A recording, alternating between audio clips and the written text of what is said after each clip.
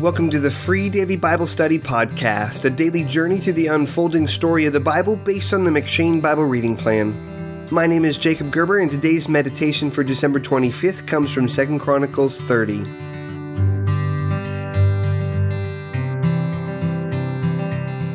In 2 Kings 23, King Josiah, the great-grandson of King Hezekiah, restores the Passover feast.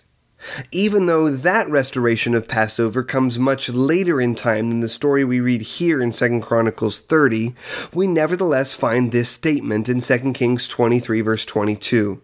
For no such Passover had been kept since the days of the judges who judged Israel, or during all the days of the kings of Israel or of the kings of Judah. Notice, however, that the author of 2 Kings doesn't say that no Passover took place before Josiah, but that no such Passover had taken place. The story we read here in 2 Chronicles 30, then, describes not a proper Passover such as the one Josiah would celebrate many years later, but actually a defective Passover. For starters, the Passover was to be observed during the first month.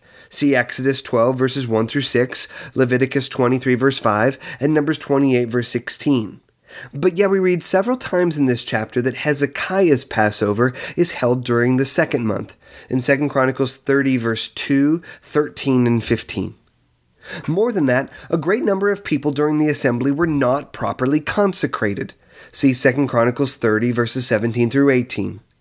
And yet, we nevertheless see that there was great joy in Jerusalem.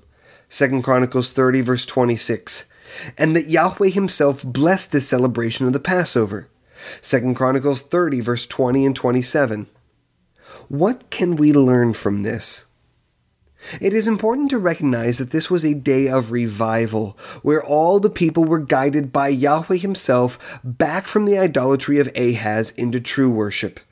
So we read in 2 Chronicles 30 verse 12 this: The hand of God was also on Judah to give them one heart to do what the king and the princes commanded by the word of the Lord.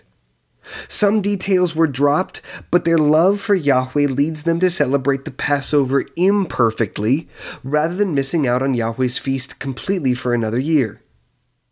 But as good as this was, the failure to obey Yahweh in every respect means that this is not as good as it might have been. When King Josiah comes, he reforms the worship of Yahweh's people further, correcting even the details.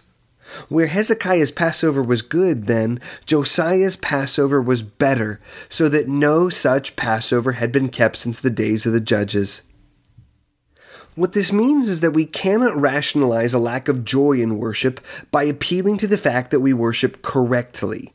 But we also cannot sacrifice the true means of worship that God himself instituted, reading and preaching the word, prayer, and the sacraments, in order to find joy in some other kind of worship. Jesus came to reform worship in his church so that we might forevermore worship Yahweh in both spirit and in truth, with joy and with precision. Which side do you tend to overemphasize? Thanks for listening to the Free Daily Bible Study Podcast. If you're looking for Bible study curriculum for a Sunday school or a small group, check out my book, That You May Know, A Primer on Christian Discipleship. It's a close study of 1st, 2nd, and 3rd John that explores what it means to follow Jesus as a disciple. To learn more about the book or to download the first 2 chapters for free, go to discipleshipbook.com.